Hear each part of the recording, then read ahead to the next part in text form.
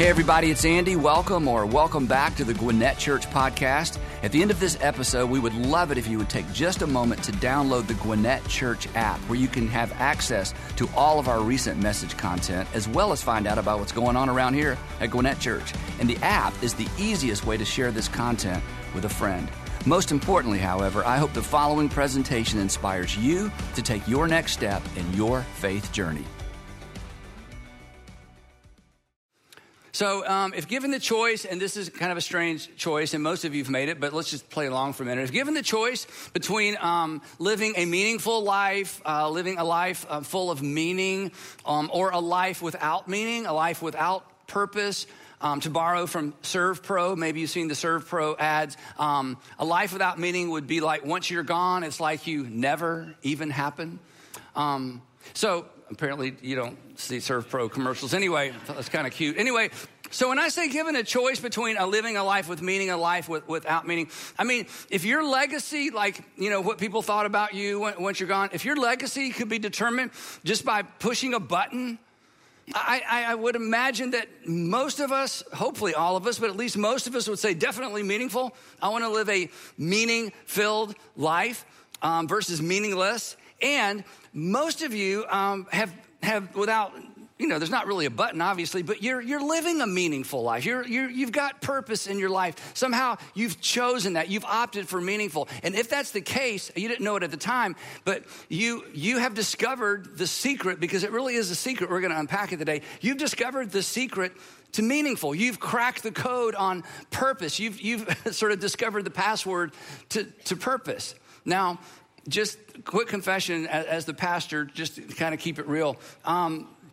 When I was 18 years old, 19 years old, definitely when I was 16 years old, meaningful and purpose, not really on my radar.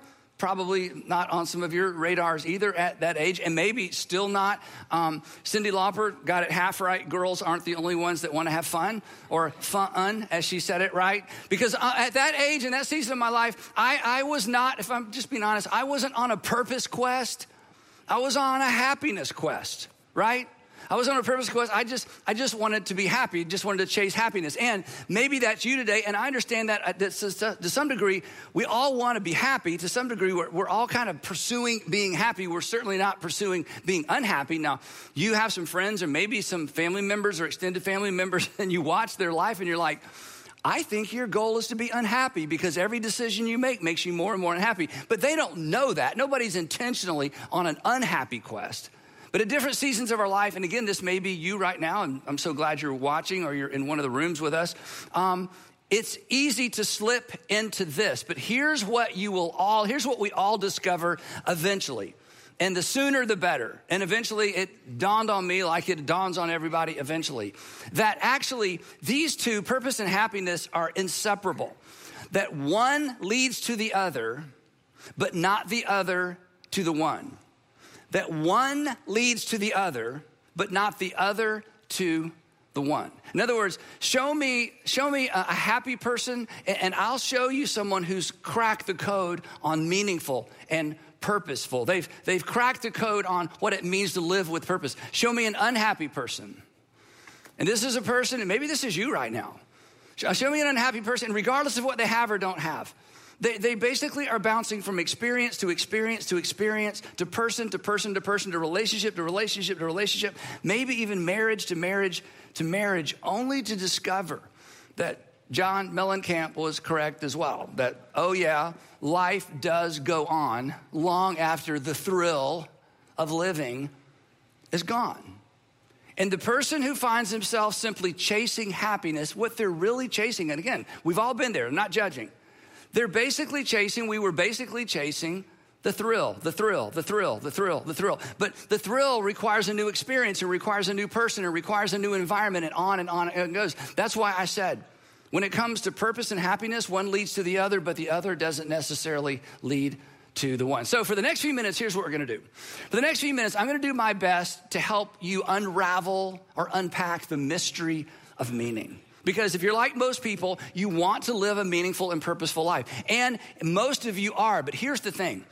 If you don't know why something's working when it's working, you won't know how to fix it when it breaks.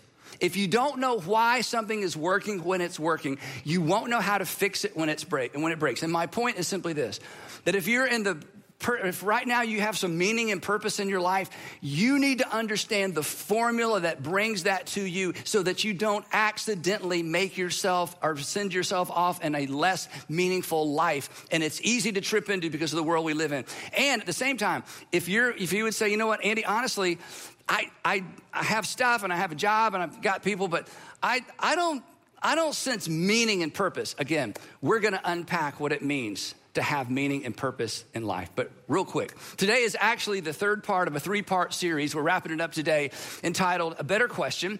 And if you've been tracking along with us, what we've said in this series is we're in the month of January, and the month of January is generally a month when we hopefully look in the mirror and think, hey, what can I do to make myself better? We essentially focus on this question: what should I do about me? What should I do about me? How can I make myself slimmer and smarter, or stronger, healthier, wealthier? And as I've said, you should address all of those things. You need to be healthier. You need to have good financial habits. If you're, get that degree, break that habit, get out of debt, get out of that relationship, whatever you need to do, those are all important things.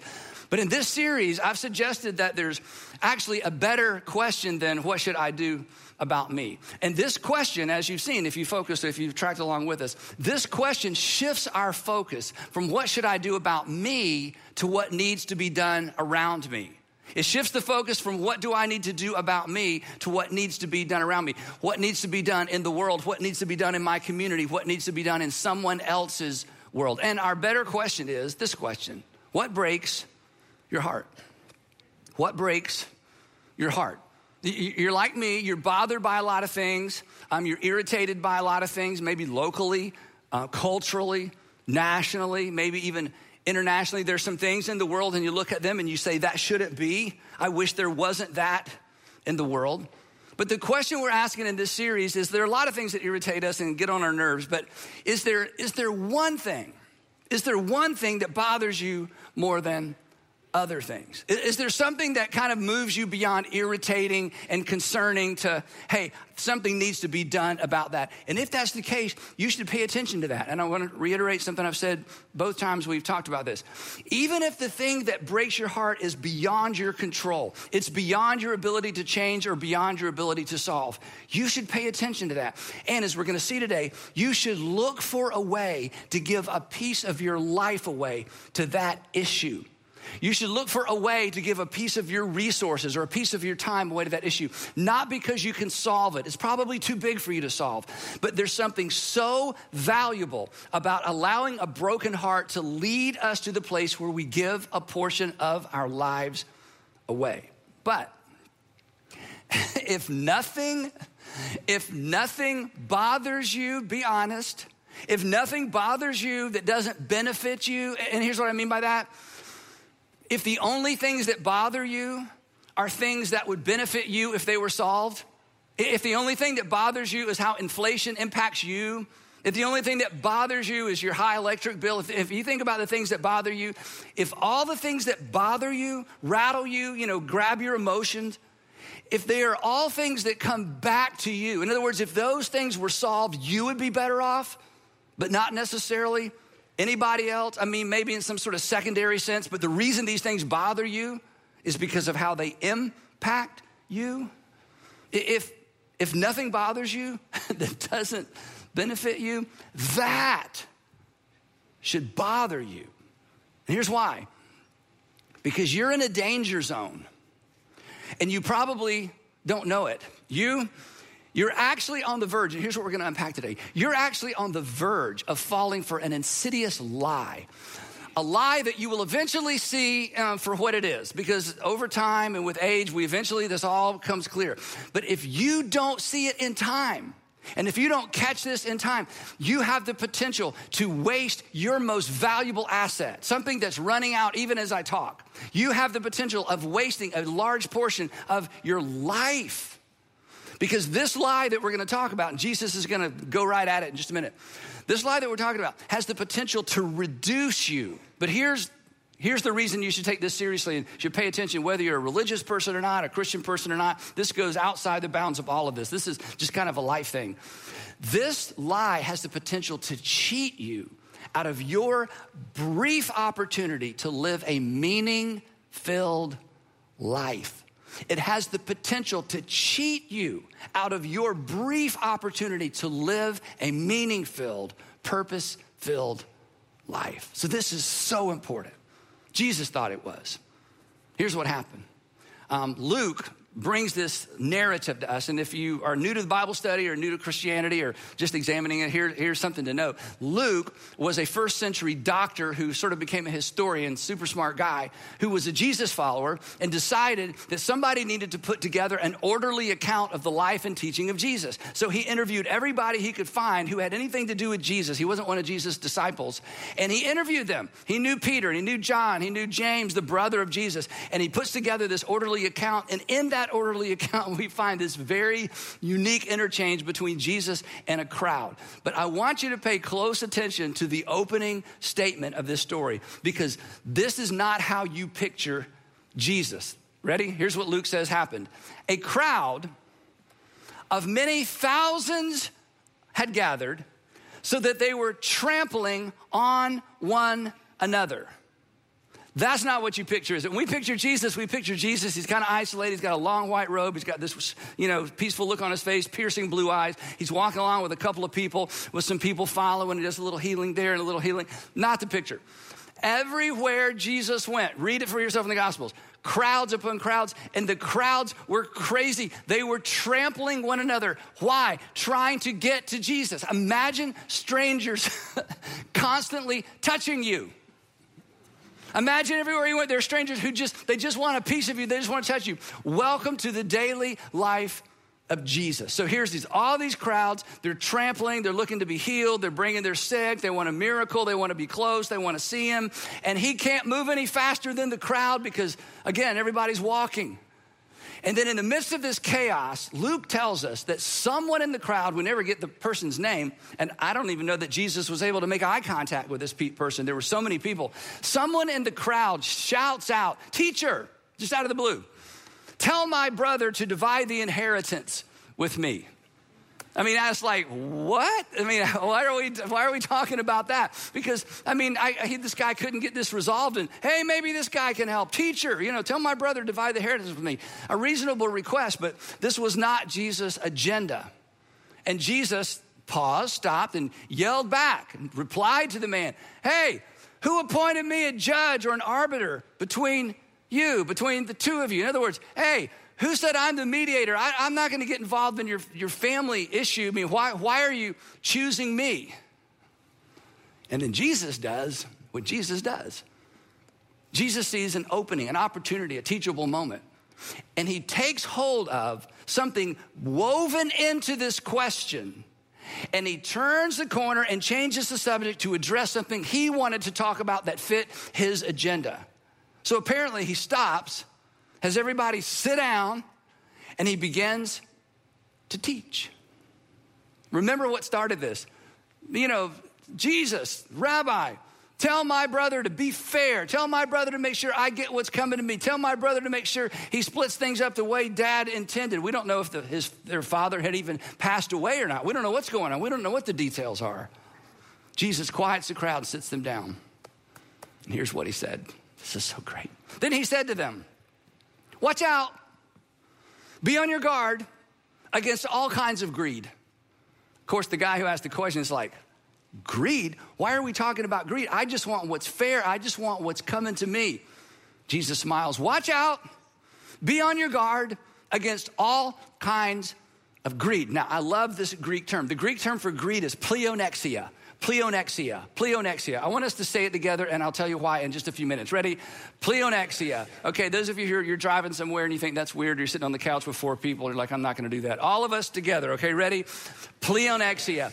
Pleonexia sounds like a disease, doesn't it? Ma'am, I don't know how to tell you this, but you have pleonexia. "Oh, no, my mom had that, and her mom had that. Oh, can you see it?" Yes, you have pleonexia. We got something for that, but it's a disease. It's actually a disease. That's why I like this Greek word.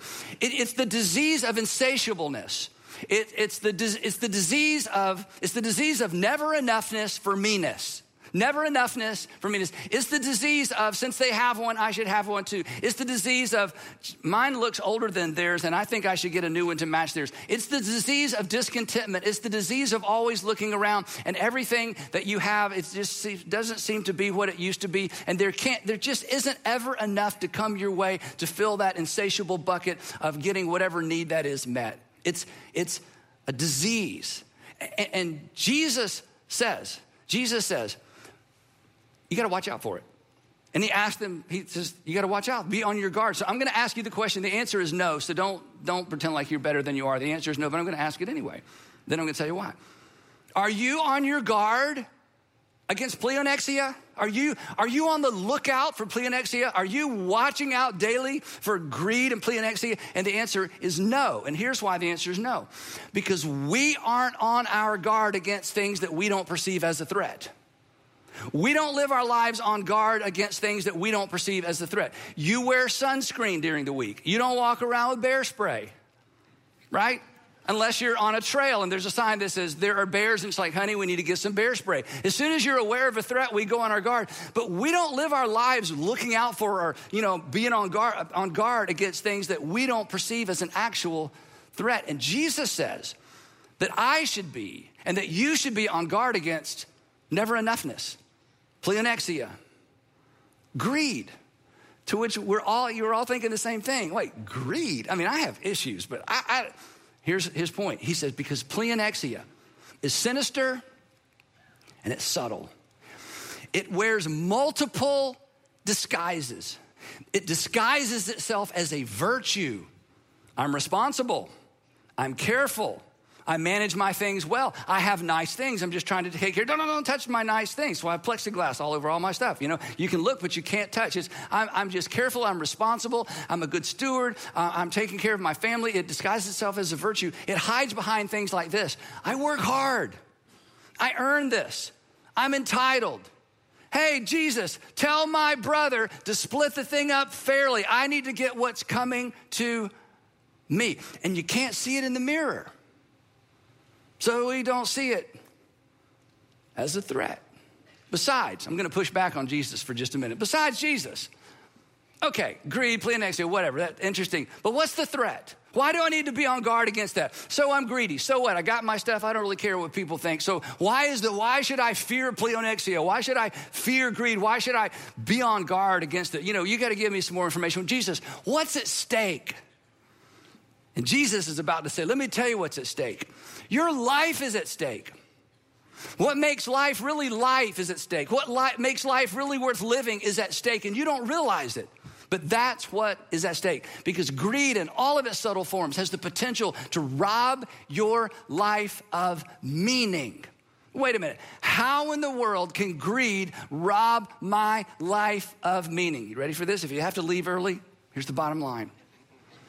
Because pleonexia or greed ensures we are always an end and never a means. If you're never a means, you'll never experience meaning.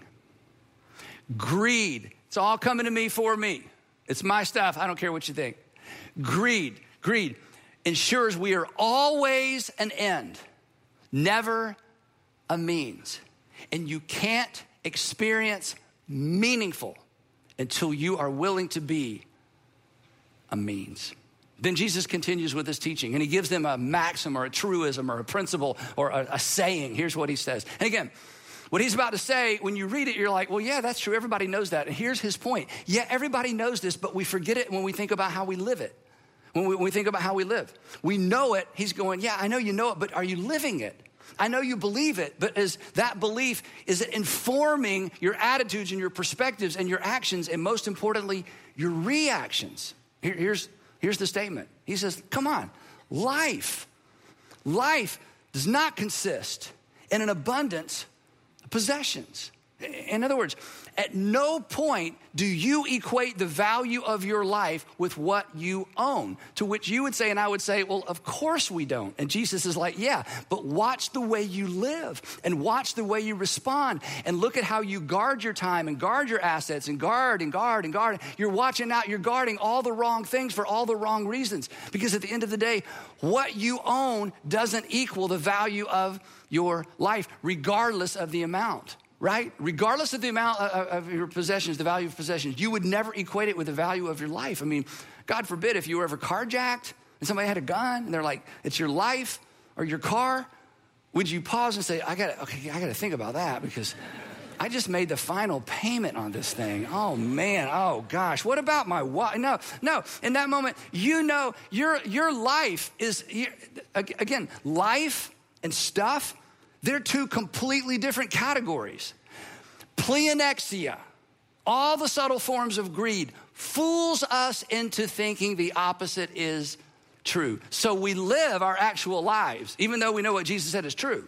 We live our actual lives as if life does consist in an abundance of possessions. But I'm going to push back one more time. Okay, good point, Jesus. Gotcha. But so what? So what? What is so dangerous about that? You haven't convinced me that this is something I need to be on the lookout for. I'm just not feeling the tension. And Jesus would read our minds and would read the minds of his audience. Good question. And so do you know what Jesus does? Jesus launches into one of his famous stories. He launches into a parable. Let me tell you what a parable is in case you don't know. A parable is a made-up story. So this is complete fiction. Jesus makes up a story to make one specific point. A parable is designed to make one specific point. So Jesus smiles. He knows what they're thinking. He knows how we would respond to this. And he leans in and he tells them a parable. Now, if you grew up in church, you've heard this before. But I want you to pretend like you haven't. Pretend like you're sitting around thousands of people who trampled each other to be close to Jesus. Somebody has said, tell my brother to divide the inheritance with me. Jesus apparently changes the subject to talk about pleonexia, greed, and you're still trying to figure out, why should I worry about this? And something else you should know. This message Jesus is delivering is far more relevant for me and for you than it was for his original audience. The last thing they were worried about was greed. The last thing they even felt like they had the potential to worry about was greed. Because greed assumes you have something to be greedy about. These people are hand to mouth. Give us this day our daily bread. That was a literal prayer. You had to have literal daily bread and wine, the only things that would keep. Everything else spoiled. So they're listening to this thinking, greed? Are you kidding? I think he got the wrong audience. Well, today, with me in the audience, it's the right audience. And I think with most of us in the audience, it's the right audience. Here's the story. He says this. Well, let me tell you what this illustrates first. The point of the parable, to make sure you stay on track through this because he kind of goes all over the place. The point is to illustrate the meaning depleting. This is very important. He's about to illustrate through this parable the meaning depleting power of pleonexia. In other words, put it this way, it's the power of greed to rob you while it enriches you. This is why it's so subtle. He's about to warn us against the power of greed that actually robs us while it enriches us. So here's the story. He says, the ground of a rich man yielded an abundant harvest. So the rich get richer even in the first century. That's exactly what this means. Somebody who already had extra just got extra. And this man thought to himself, my goodness, look at this abundant crop. I'm already rich. I already have more than I need, but now I've got extra. And he thought to himself, what am I going to do? It wasn't apparent to him what he should do. What should I do with all my extra? He saw this as a problem he had to solve. It was actually an opportunity and he missed it. He didn't see it that way. And the reason he didn't see it as an opportunity, pleonexia, greed. But he didn't know. He just thought he had a problem. I've got extra. What do I do with my extra? I don't have any place. Oh my goodness. I have no place to store my crops. Now, I was tempted at this point in the sermon to talk about our closets and our attics and our basements, but I'm not going to, and your special storage unit, and you had to, I'm not going to do that, okay? So that's way too personal. Anyway, what should I do? I have no place to store my crops. And here's the assumption, this is important. The assumption was, since it came to me, it's for me. We call this around here the consumption assumption. The consumption assumption is, if it comes my way, it's obviously for my consumption. If it ends up in my hands, it's for my consumption. If it ends up in my bank account, if it ends up as my degree, if it ends up as my opportunity, my resources, my connections, my relationships, well, if it comes to me, it's for me to be consumed when I need to consume it, or leverage it when I need to leverage it. It's the consumption assumption. And then he said, I got it. I know what I'll do. I'm going to tear down my barns, my perfectly good barns, and I'm going to build bigger ones. And there I will store my surplus grain. I'm going to save it now to consume it later. Because if it comes to me, obviously, it's for me. And there it is, a really bad case of pleonexia. He was an end, not a means to an end. He was the end, not a means to an end. If it came to him, it was for him. And then he says, because he can't see this in the mirror, none of us can. He said, and then I'll say to myself, self, you have plenty of grain. Here it is. Here's the other trap. Right here in the parable, Jesus is brilliant. You have plenty of grain laid up for many years. And there's the lie. Since I have a lot of grain, I've got a lot of life. Since I have so much provision, I must have enough time to use up the provision. Stuff equals life, and stuff equals time. I've got all the time in the world because I've got all the stuff in the world. And then I'll say to myself, take life easy. Just take life easy. Eat, drink, and be merry. And Jesus' audience had one thing in common with us. They were envious. I mean, wouldn't that be great? Just to have everything you need, and it's all sorted out. It's all in the right investment accounts, and you got enough cash coming in. You got the whole thing worked out, and you're 35 years old. Are you kidding me? Or you're 45, or you're whatever age you are. To have it all worked out. Oh, wouldn't that be great? To just get up every day with no responsibility, every day with no pressure, every day with enough food to eat, every day with enough, you just do whatever you want to do. In fact, you don't even have to get up. You can just lay there all day long. Just get up whenever you want to, do whatever you want to. But this is a parable, which means Jesus has a point to make.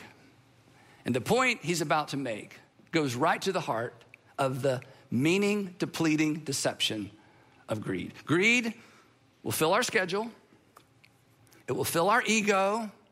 It will fill up our relationship buckets, might even fill up our bank accounts. And while it's filling all of those things up, it can rob us all at the same time. We talked about this last time. If you have not tracked along with this series, please go to our website or my YouTube page and catch up, because last time we unpacked this paradox that Jesus introduced last time. The paradox is something that doesn't make sense on the surface. Then you dig down a little bit and it makes perfect sense. And part of that paradox is, in our attempt to be full, we become empty. And Jesus is illustrating this through the parable. Here's a guy who felt full, but he was empty because he missed the opportunity of a lifetime. And Jesus says at this point in the story, because remember, it's a made-up story, Jesus introduces God into the story. And he says, as happy as this guy was about his future and as secure as he felt about his future, he said, but God said to him, because in a parable, anything can happen, right? God said to the rich man, you fool. And everybody in Jesus' audience is like, fool? I would love to be that fool. What do you mean he's a fool? And I mean, how could he be a fool? He was actually wise. He was responsible. He was smart enough to be wealthy. Now he got wealthier. How can you be a fool? I mean, he was wise, not a fool. And Jesus says no. And here's why Jesus says no. And this is for you and this is for me. Because the man in the parable made the mistake of presuming on the future. You know what that means? It means I've got so much stuff, I must have so much time.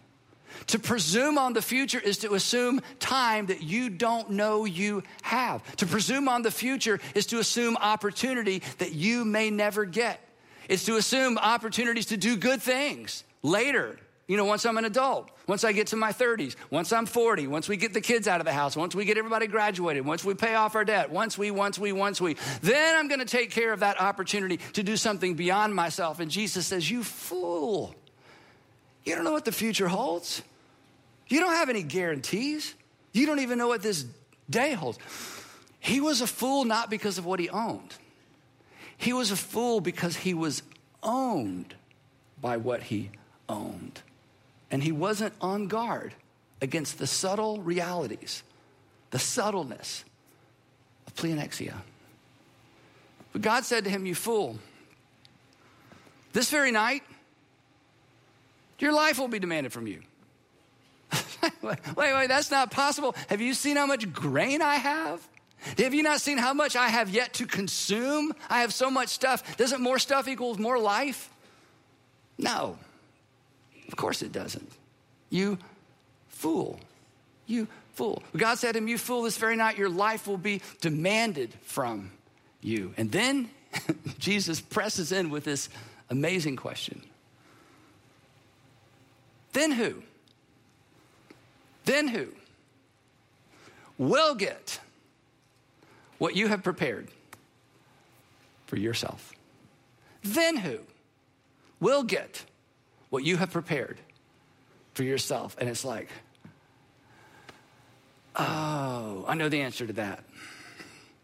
Someone else. But not because he was generous, because he was dead. And then the punch line, or the punch in the gut line for me and the punch in the gut line for us, Jesus gives us the punch line. This is the wake-up call. This is why you've got to discover something outside of you that breaks your heart. This is why you can't be consumed with you. This is why we can't get locked into the consumption assumption. And it's so easy for us because of where we live and what we have in the era of human history that we live in. This is why you've got to find a way to devote at least a piece of yourself to something beyond you. This is why you've got to find that thing, even if it doesn't completely break your heart and wreck you, you got to find something outside of you to devote a portion of your life or your resources or your connections or your education or your influence to. Otherwise, we fall into this trap. And then Jesus leaves the parable. This is important because that's the end of the parable. He pulls out of the parable and now he addresses us directly and he addresses his audience directly. And here's what he says. This is so convicting and inspiring if we take it the right way. He says, this is how it will be. To which we're like, wait, what is this? Oh, let me define that for you, Jesus would say. This is total loss. Total loss is how it will be. He lost his life, he lost his stuff, and he lost his opportunity. He lost everything. There's nothing to show for him because it was all about him. There was nothing to show for him because it was all about him, because he wasn't on guard against pleonexia. He lost everything. This is how it will be. This is where we come in for whoever.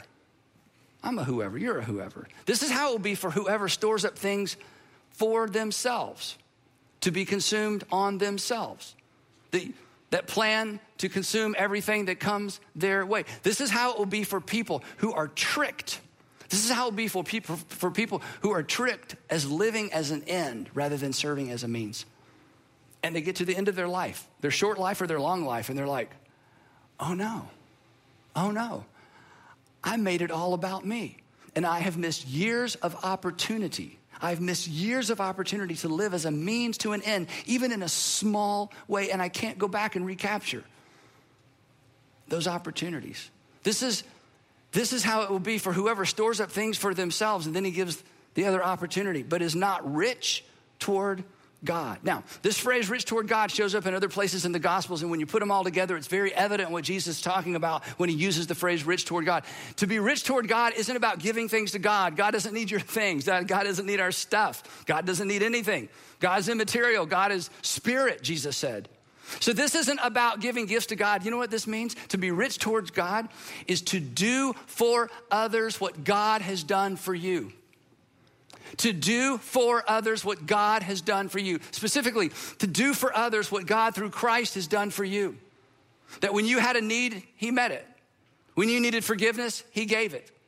When you needed peace with God, he provided it. He says, now I don't need you to give me anything back. I want you to essentially pay it forward. I want you to do for others in whatever way you can as a reflection of your gratitude for what I've done for you. Jesus says, this is how you be rich toward God.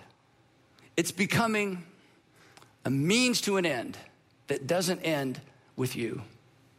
For God so loved the world that he gave and did not require repayment. For God so loved the world, he did something and we couldn't do anything back for him. He says, I want you to do it for someone else. And when you do, you're becoming a means to an end that doesn't end with you. And that's what's going to give your life meaning. No strings attached giving, no strings attached serving, no strings attached supporting.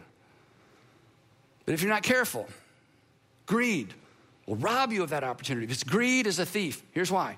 Greed promises more, but always leaves you with less in the end. Less of what matters. So, circling all the way back around, here is the code. Here's the password. We're going to crack the code. We're going to unpack what it means to have a meaningful life. And it's very, very simple. I've said it several times. It's become a means to an end that doesn't end with you. That's it. It's become a means to an end that doesn't end with you. That's what makes something meaningful. You think about a pen that you write with, when it runs out of ink, it can't do what it was meant to do. It becomes meaningless. When your cell phone finally can't be fixed anymore and won't hold a charge anymore, and they won't let you change the battery anymore, when it doesn't do what it was meant, when it doesn't do what it was meant to do, when it is no longer a means to an end that it was designed for, it becomes meaningless. You are the same way, and I am the same way. And Jesus, because he loves you, is warning us not to allow that to happen and inviting us into a meaningful, purposeful life. He said, but in order to do that, you have to be intentional. And you have to find a way, even if it's a small way, to be a means to an end that doesn't end with you. That's what meaning means. That's how something becomes meaningful. That's where purpose is found. That's where happiness is found. That's where joy is found. And that's the invitation to all of us. That's what makes something meaningful. So, again, to go back to Jesus' words, be on your guard against pleonexia. It is subtle. It is taking root in all of our lives in some form we're not even aware of, and we don't know it because it's so difficult to find. And Jesus, through this parable and through this teaching, says, I've told you what to do. You've got to find a way to be a means to an end that doesn't end with you. Don't be greedy with your life. Don't be greedy with your time. I mean, many of us, I've said it, I'd rather write a check than have to show up at the thing, right? I don't want to just, it's easier sometimes, right? My time is so valuable. Your time is so valuable. And Jesus would say to me, Andy, don't you be greedy with your time. It's an opportunity. All of your time doesn't have to be a means to an end that ends with you or even ends with your family. Don't be greedy with your time. Don't be greedy with your resources. Don't be greedy with the influence you have. Don't be greedy with the connections you've made. Don't be greedy with your education. Don't be greedy with your experience. Choose something that doesn't benefit you and commit some of you to it. And I think Jesus would say, and you better hurry, because your opportunity is slipping. It's slipping away. And yes, it may cost you. Resist, and you will live at least a while. And dying in your beds many years from now, would you not be willing to trade all the days from this day to that to come back here and to tell your enemy, you may take my life, but you will never take my meaning? Because meaning is always found right across the border from what's in it for me. So, one last time. What breaks your heart? What breaks your heart? What needs to change? Carve off a piece of you and invest it in that. And if nothing breaks your heart, just choose something quick. Your time's running out. No matter how old you are. And look, you're 30, you're going, when I'm 40, once the kids are out of the house, we do that whole thing, one day. You're presuming on a future you may not have, and Jesus is inviting you in right now. He says, it doesn't have to be big, but carve off a piece of your life and allow it to become a means to an end that doesn't end with you. That's how you find a meaningful life. So donate some time, donate some money, donate something. Find a way to become the means to an end that doesn't end with you. That will make your life worth celebrating. Because in the end, as I tell you all the time, in the end, do you know what makes your life worth celebrating? What makes my life worth celebrating? In the end, the value of your life, the value of my life will be determined and celebrated by how much of it was actually given away. It's in the end that we understand the power of becoming a means to an end that doesn't point back to us. So, what breaks your heart? And if nothing breaks your heart, find something, invest in it, and don't succumb to pleonexia. Let's pray together. Heavenly Father, so much easier to talk about than to do, and yet this is what you've called us to do. This is what you've commanded us to do. So would you please give us eyes to see? Would you please give us ears to hear? Would you please show us the way forward? Even if even if we don't let us talk ourselves out of it, because it's not going to make any difference, it is going to make a difference. Because we become a means to an end that doesn't end with us. That's a big difference. So just show us what to do. And I pray that you continue to fill our congregations and our churches with men and women who understand this. And that corporately, we would reflect this or continue to reflect this in our communities. Thank you for sending your son to do something for us, who became a means to the end, who became a means to our salvation. Why in the world would we push back on this when you've made it so simple? So again, give us eyes to see. Please give us ears to hear. Give us the courage to act. In Jesus' name, amen.